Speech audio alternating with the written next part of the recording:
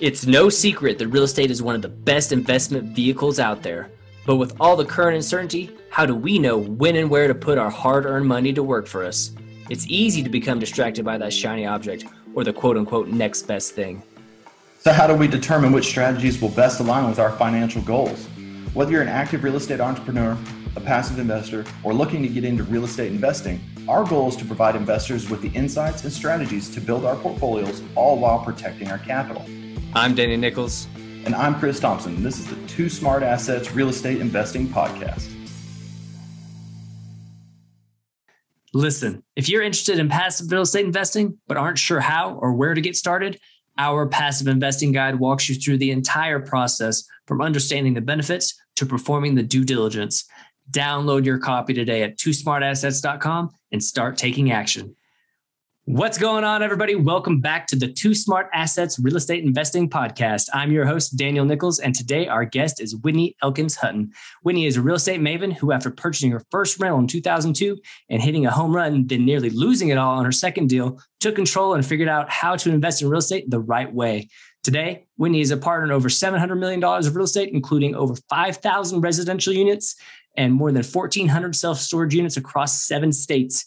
In 2018, Whitney founded Ash Wealth and the Investor Accelerator Program, which helps investors develop a clear, workable plan that gives them the results they dream of, solves their business startup and scaling issues, and drives massive progress towards their real estate and financial goals. Whitney, it's great to see you. Welcome to the show. Thank you so much for having me on. Absolutely. Absolutely. Super excited to have you on the show today. We've heard you on other podcasts, Bigger Pockets, all that stuff. You're putting out some great stuff. So honored to have you on the show today. We briefly touched on your background there in the intro, but to kick this thing off, I really want to make sure our listeners know more about you, Whitney. So please share with us a little more about your background, how you got into real estate and events that led you to where you are today. Oh my gosh, it's been such a windy journey over the past 19 years in real estate. But I started off in 2002, really as an accidental landlord. I had bought a property with a significant other and did probably everything a little bit wrong or sideways. Not, the first partnership of mine fell apart. Let's put it this way: about a month after we purchased the property, and here I had a house, and everything was in my name. I was not prepared for that. And I was like, oh, snap. What am I going to do? How am I going to pay the bills? So I stuffed it full of roommates. I had that, wherewithal, within me. And then I looked around, I'm like, this property needs a massive rehab. I mean, think 1960s house. I don't know what they were doing, but there were psychedelic flowers all over the walls in the kitchen, hand-drawn. Somebody had hand-drawn all this. And not beautifully. Wow. So it needed massive rehab, top to bottom, mostly cosmetics. So I went to Home Depot. YouTube didn't exist at this time, and got the Home Depot 1, 2, 3 book and learned to paint, do flooring, do drywall, which I'll never do again. I've not touched it since 2002. And just, even electrical, plumbing, which I jacked that one up. I had to go hire a plumber to redo the work that I had done. And then, decided to sell that property 11 months later, which was probably my number one mistake, investing mistake. And because I hadn't been paying for the bills the whole entire time, my roommates had been covering the mortgage plus. And I had put $8,000 of capital, my own capital, into the property, and sold it for a $52,000 profit. So thinking it was hot stuff, went into the next property, bought in a mountain town, violated every single immutable law of real estate, and ended up with kind of a lemon. Fortunately, real estate can be a little forgiving. So I didn't lose money, but I certainly didn't make anything. And then I took a breath. I'm like, oh, okay. If I'm going to continue down this path, I need to actually learn Sure. what investors really do. But the only thing that I'd been exposed to in that point in time is what we call the live and flip. Like, how do you live in a property, rehab it, increase the value, and pocket a bunch of money? But what my goals were is I wanted cash flow. I wanted passive income coming in. And it took me about another 14 years to actually define what passive income meant. And it was a huge slap on the head when my husband and I, at that point in time, like, oh, rentals. Oh, we need to go buy that property. We're living it. We need to be the landlord. So we quickly scaled a portfolio of rentals in state and out of state. And then, utilizing a strategy known as the BRRRR strategy. So we were recycling our capital over and over again because we knew how to do rehabs at this point in time. And then we had a child. Wow. And we were, and I was working full time. We had a small child at home. I was taking care of 3 family members who didn't live in state, and just burning the candle at both ends 5 times in the middle. And I was like, okay, we're going to scale. We need to figure out how to do this very passively. So we transitioned into passive multifamily real estate. And so that was really, where our, that transition has kind of launched us to where we are today. Yeah, I love to hear that. And it's a fantastic story. You kind of started out, you stumbled into being a landlord, made some mistakes, did some things right, did some things wrong, and then you learned a lot from it, right? And so, I think it's very interesting. So you started in single family, is that correct? Single family, maybe small multi, something like that? Okay, yeah, so single family. So I want to talk about a couple of things. So hitting home runs, they're great, right? Everybody loves to hit a home run, especially in real estate investing, right? And you kind of stumbled your way into a deal and did pretty well, but then you found a deal that maybe wasn't as good. Maybe, like you said, it was a lemon. Can you talk to us for a second about kind of that deal a little bit more, and then, kind of what you actually learned from it? I mean, obviously you learned that's not how you wanted to do it, but can you talk to us through that a little bit more? Yeah, I went, for all intents and purposes, the property was a fine property. It was the property I wanted. I wanted to live in the mountain town. I wanted to be in a remote community.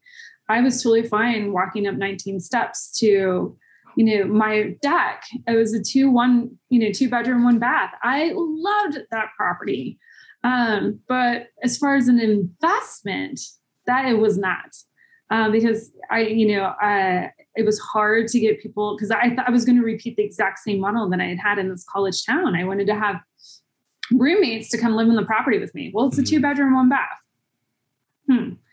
So I could have 1 other roommate. I wasn't able to cash flow. I actually had 2 at one point in time. I've never told the story. And the other one slept on the couch, which was really odd for a long time.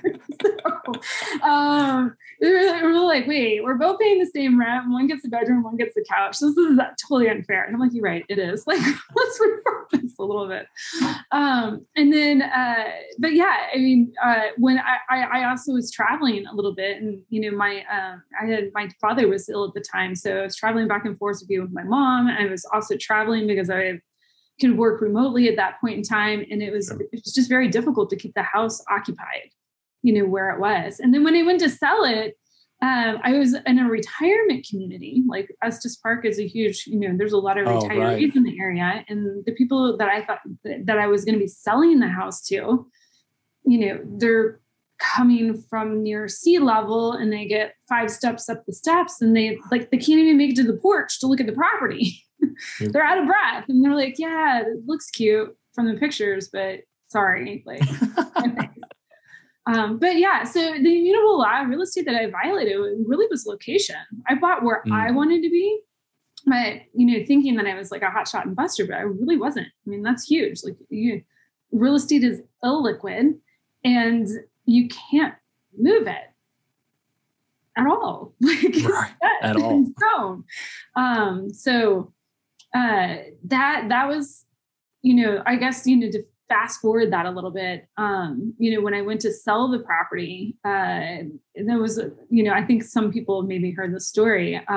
It was even like getting the team around me to get the property sold. It took a year to sell the property. I ended up giving up, I think, like $9,000 concession on $6,000 concession. My realtor, literally, if you could have held me down, I was kicking and screaming to sign this document, like saying that I would only bring $6,000 to close, and that was it. I couldn't bring anything more. And it was the smartest move that this person could have done with me, because when we were going through the closing process, the retaining wall behind the house had been flagged as a concern, and the new buyer wanted to have it completely redone. I'm only going to bring $6,000 to close. He's $35,000 into it later, which should not, I mean, there's no reason to have spent that much money, but Right. thinking that this was going to solve all the problems, which it wasn't going to solve the problems, but I only had to bring $6,000 to close. And then when my neighbor parked her renter parked his school bus back on top of the retaining wall, which was what was causing the damage, the bus fell into the roof of the house. Oh, no. Oh, no. That's crazy. Yeah. Wow. Which all you had to do is just move the bus. You didn't have to put $35,000 into this retaining wall. Just move the bus. Wow. The bus shouldn't have been there to begin with. Like, that was the solution to the problem. That is crazy. So I learned a lot on that deal as far as like where to buy a property, how to evaluate a property, like who's your renter going to be, who's your end buyer going to be. I mean, I missed all of that just because I wanted a mountain home. Hey, well, those mountain homes are pretty great for the most part, if you want to live there, but you're absolutely right. You got to focus, keep your investor hat on and play that game. Right. So I do want to talk about that because, there are a lot of people who listen to this podcast. They might be newer investors and they might be starting in single family. And, you started in single family, maybe small multi, stuff like that. What are some, you've learned a lot from your experience in that before transitioning to passive investments and large scale multifamily. But what are some mindset and skills that somebody needs to get started in the single family rental or maybe the small multifamily space? Yeah, definitely. I mean, I would really start people off with a few key questions. One is, what do you want? Okay. That question, keeping it front and center will help be a kind of like a North Star, a guiding lamppost as you build your portfolio. If you want to be hands-on and slinging the hammer and painting all the buildings and you want to be very creative, then maybe flipping is a good strategy for you. If you're like, I just want to be with my family and I want to travel the world, then the different strategies are going to cater to that. The follow-up question is to what do you want is why do you want it, right? Because we are so empowered by emotions. Okay, you might want $5,000 a month of passive cash flow coming in a month, but why do you want it? Money is a tool, right? You have to have some sort of emotion attached to that because that's what's going to keep you motivated when you lose a deal. I lost a deal yesterday. If my motivation was solely for the cash flow or solely to have a certain number of unit count, I'm missing the boat because for me, the reason why I want that deal in that market is I want a lifestyle asset that I can go use because I want to spend time with my family and create experiences, right? So you have to figure out, what do you want? Why do you want it? What is your deep emotional connection, right? So you can leave a job, not that deep. I encourage people to go way deeper. Most people will figure out why they want something is because they need a freedom. They need freedom of their time, freedom of choice, freedom of expression, freedom of purpose. So I encourage you to figure out what that freedom is. And then who do you have to become to get what you want? So I know this, for most people, they jump right to the how, right? They're like, show me how to analyze a market, how to put together a team, how to analyze the deal. But you have to ask these three questions first because they're going to inform you what you need to be building and how you need to be building it and building it the correct way to begin with, treating it as a business. I run into so many investors that are like, yeah, I've got 14 assets and I'm self-managing them. And I'm crushed. I don't have the time. I'm like, okay, what do you want? Why do you want it? And they're like, wait a second. No. I need you to tell me how to get out from underneath these 14 assets. And I'm like, no. We need to figure out, but what do you want to build? Right. Because because what I tell one person or help one person with is going to be different than the other. But yeah, also who do you have to become? That last question centers around your mindsets, the skills you need to build, and then the networks you need to put together. And it can be getting a mentor, a real estate agent, a property manager, all of the above. And asking those questions on a regular basis, because once you achieve one milestone or get close to it, your goalpost is going to move. Oh yeah. Always, right? It always moves. Yeah. It's just how the progression goes. So I do want to touch on a couple things there, and I love that you brought it up. So you know that. So typically, and you talked about asking questions, asking investors asking themselves questions, right? And I think that a lot of times, like you're saying, newer investors kind of skip over that. There's like, oh, let's just go flip this house or whatever. But as you and I know, there's only a couple of areas that you really have to give in terms of real estate investing, right? So that's either time, money, or knowledge or experience, right? There's just kind of you have those. If you're very lucky, you have all three. For most people, they have two, probably one, right? I mean, usually that's how it works out. And so, I think that it's really important for investors to really look at themselves and ask the questions, kind of like you're saying. And are you seeing, when you speak to a ton of investors, Whitney, a lot of investors, in your experience, have you found that investors really encounter issues if they're not identifying their strengths or their positions of strength to be an investor? Are you seeing that? Well, an exercise that I take people through is, kind of like the wheel of real estate. Here are all of the different things that you can do, in real estate. And so we've assumed that an investor has picked a lane, a strategy for investing, turnkey investing, whatever it is. Well, here are the different hats that you can wear within that. Okay. And I have people understand what their strengths are. Okay. Strengths are simply that you have acquired a skill. It does not mean that you are passionate about it. Okay. And then I ask them, what are their gifts? Okay. What lights you up? Okay. And the intersection of strengths, or what lights you up and your strengths, those are your gifts. And so a lot of times people, and it's hard, somebody might come into it and they say, I'm good with numbers. I'm great with numbers. I can analyze. And I'm like, yeah, but do you like doing it? Are you going to like doing it on a 9 p.m. on a Friday night or 5 p.m. on a Sunday afternoon when you're trying to get your child out the door for trick-or-treating? Like if it doesn't light you up, then we need to find a way to get you out of that. Okay. Absolutely. And maybe not immediately, but looking forward into your business, how do you want to build it? So that way you're keeping the things that really truly light you up, that are your gifts, and letting go of the things that you're either just totally not good at and shouldn't be handling, or that and eventually your strengths, things that you're like, yeah, I can do right now. I'm fine keeping them for the moment. But here in 6 months to a year, I need out of this so I can double down on what my gifts are. Absolutely. I love that you brought that up, because I think that's spot on, especially, something that lights you up, right? You don't want to be doing something that's just a heavy task for you every day, because you're not going to be motivated to do it, right?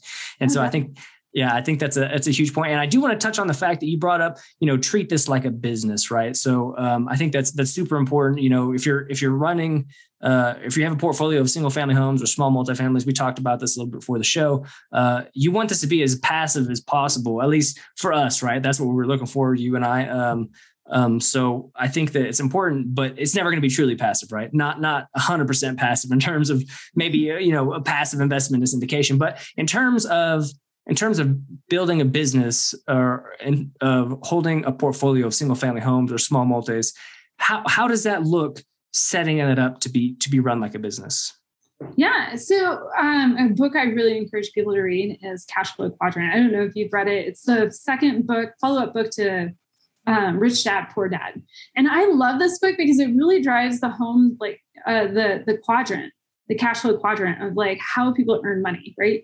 You go to a job. Most people want to get out of their job, or they want to replace income. So they were like, hey, let's go buy some single family houses. And now I've got passive income coming in. Well, okay, your income is earned differently. However, if you never make that mental mind shift to actually acquire a business mindset, all you're going to do is you're going to find yourself in the self-employment role. You're going to be doing your own taxes. You're going to be doing, scrambling, trying to pinch and save on legal setup. You're going to be opening your own entities on inkfile.com. Trust me, I've done this. I've fallen in these traps, right? So I'm not, immune to this. But, when I say treat it like a business, you want to elevate yourself, right? Again, find what you're passionate about and elevate yourself into the business role. Because what a business owner does is that they're not just earning more money, it's leveraged money. So they're earning money utilizing other people's time, knowledge, and expertise. That's what gives that side of the quadrant, right side of the quadrant, such power. And so, otherwise the investor stays trapped in that kind of operational role, like, oh, I've got to do my bookkeeping, I've got to do my accounting, I got to do my taxes. And it's just like, no, that you're just trading, you're just trading your time still for dollars. It just might be more leveraged money. So how do we like get you to think, set it up correctly with the mindset that you are not going to keep all these pieces eventually, like in 6 months or a year, that you're going to find the realtor to find you the deal or the wholesaler to find you the deal. So you're going to have property management handling. They're going to be your COO, your day-to-day operator. You're going to have, maybe a virtual assistant helping you, put together your bookkeeping, and then hire out the taxes. So you're not sitting there like doing your taxes like every single year. Again, like, putting these team members in place. They may not be direct employees, but they're partners in your business. And I think you're absolutely right. And I think it's so important that people recognize the fact that, you might be good at a lot of things, but you're probably not good at every single piece of this puzzle, right? And you shouldn't be doing certain things. Like you said, like you probably shouldn't be doing your taxes if you're not, have educated yourself in taxes or a CPA or something like that, right? It's just something you probably shouldn't be doing yourself. So I think you're absolutely spot on about building a business, setting up that way you can operate it. And so you're not in it. Because as I found out in my early investing career, single family homes, was burnout's a real thing. And, it was just too much for me to be handling, working a full-time W-2 job, being away from home all the time, on the road all the time, and trying to do all the things. Burnout's real. So moving on from that was a good thing, building the business, but then also kind of what we talked about before, moving into passive investments, actual passive investments, right? So we know we kind of touched on that before. So say somebody's looking, they've gone through your steps, they've built a business around single family homes or maybe small multis, but then they're looking to scale, but maybe not necessarily with single family homes.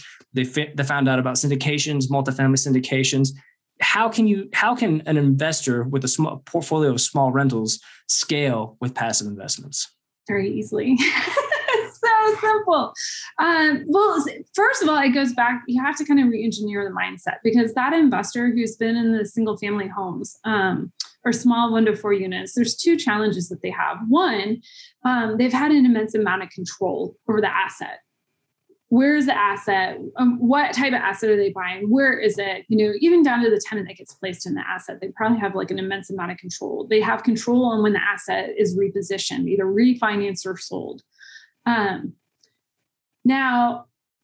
the other piece that they have is that they have to learn how to flip the business from being investing in a deal to investing in a person. Mm-hmm. Okay, so those are 2 mindset challenges. Now, if an investor can see that there's there's a huge lever. Let me back it up. So syndicated real estate, if the group doesn't know this, it's essentially group investing. But when you invest in syndicated real estate, a lot of people, I know I've hopped on the phone with the investors and they're like, tell me all the cash on cash return and the equity multiple and IRR, all the metrics of the deal. And I'm like, hold on, let's talk about who we are as a company. Because you're investing in us as a company. Okay.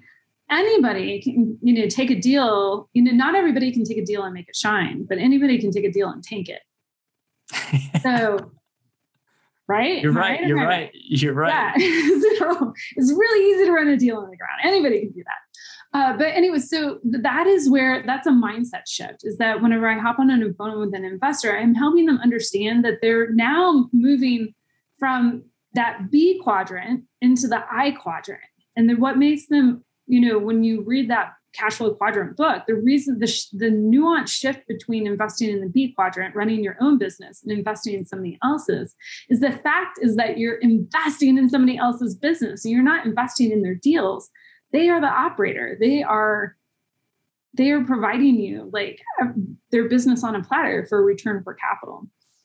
So it's hugely leveraged. You get to understand, you get to leverage their knowledge, their expertise, their time, their ability to secure credit and lending and other investor income to access the deal. Okay. So that's huge, right? So I have to, you have to help the investor understand what they're actually doing. And then, but in order to get that immense amount of leverage, you're going to be giving up control of something, because some of these, say the deal is a $60 million deal with a $20 million raise, there might be 300 passive investors that go into that deal. And so not every passive investor can be calling the operator going every single month going, okay, how's it going? Did, so-and-so 10 pay rent? No. The operator is handling that on behalf of the operating business. Absolutely. And I'm so glad you brought that up about, the sponsor is the one who's going to make or break these deals, right? And being able to vet and do the due diligence on the sponsor is the most important thing a passive investor can do, right? Because like you said, they could have a good deal and run in the ground, it's just one of those things if they're not a good sponsor, right? And so I think it's pretty important to for investors to recognize the fact that there is a mindset shift. I know that for me, when I was doing single family homes, I wanted to control everything because, I was educated as an engineer. I ask a lot of questions and I'm always trying to control things, but doing that mindset shift, that turn I had to make because really I wanted to be in larger properties. I wanted to be in these type of investments, but I knew that I wouldn't have any control. But I got to think, I got this money sitting around. I need to put it to work.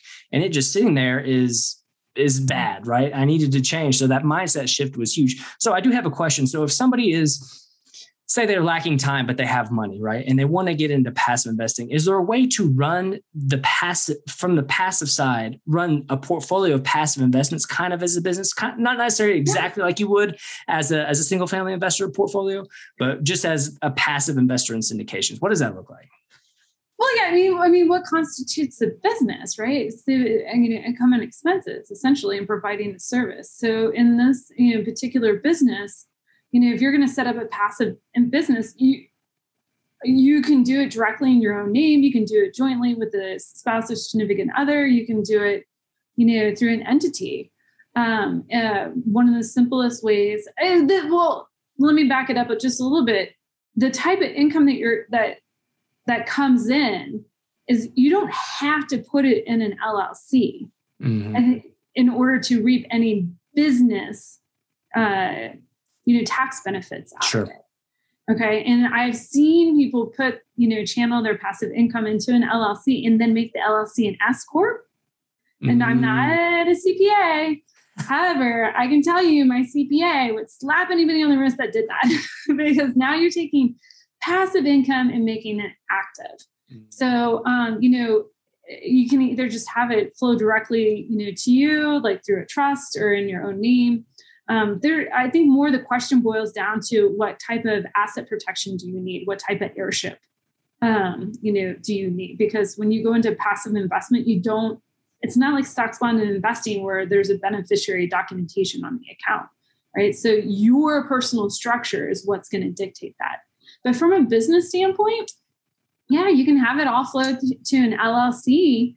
Keep the LLC passive, and you can reap the rewards of it being passive real estate. Now, the mindset of setting it up as a business is still the same, right? Like, what do you want?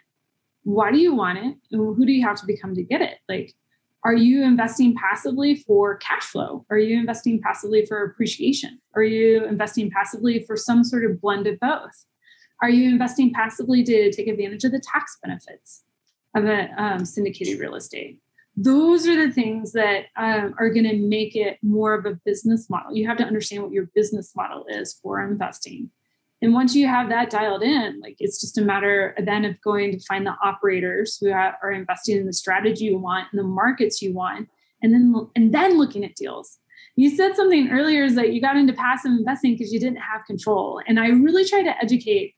You do give up an element of control, but as a passive investor, you are making critical business decisions before you ever write a check. Who the operator and the strategy are, what market are they investing in, and what deal you're going to go into. Okay, that's an immense amount of due diligence before you ever hand over your money. You're absolutely right. And I know, and for anybody who's done a passive investment and it hasn't turned out the way that they wanted to, guarantee you they can attest to that, that, because that does happen, right? Yeah, exactly. Right. Because that does happen, right? I mean, just because you put your money in a deal doesn't mean it's always going to turn out the way you want it to. And I think that, being able to do the due diligence and really put the work in up front will pay dividends. So you really will be a passive investment, so you can sleep soundly at night, right? So you're not out there worrying about what your money's doing and what it's not doing. Yeah, it's huge. Deals do go sideways, right? It's not because even if you vetted everything as well as you possibly could, it doesn't mean that you will never lose money, right? That's not what I'm saying. I'm just saying, if you're putting stacking those investing cards in your favor before you ever write the check, the chances of you losing money are significantly reduced. Absolutely. Couldn't agree with you more on that, Winnie. That's absolutely true. Winnie, being able to hear your story and how far you've come and everything you've gone through, it's been really great. But before we get out of here, we're going to take some time and shine the spotlight on you. So I know you have some things for us. Tell listeners more about your company and anything else you have going on. Yeah, I have a couple of things going on right now.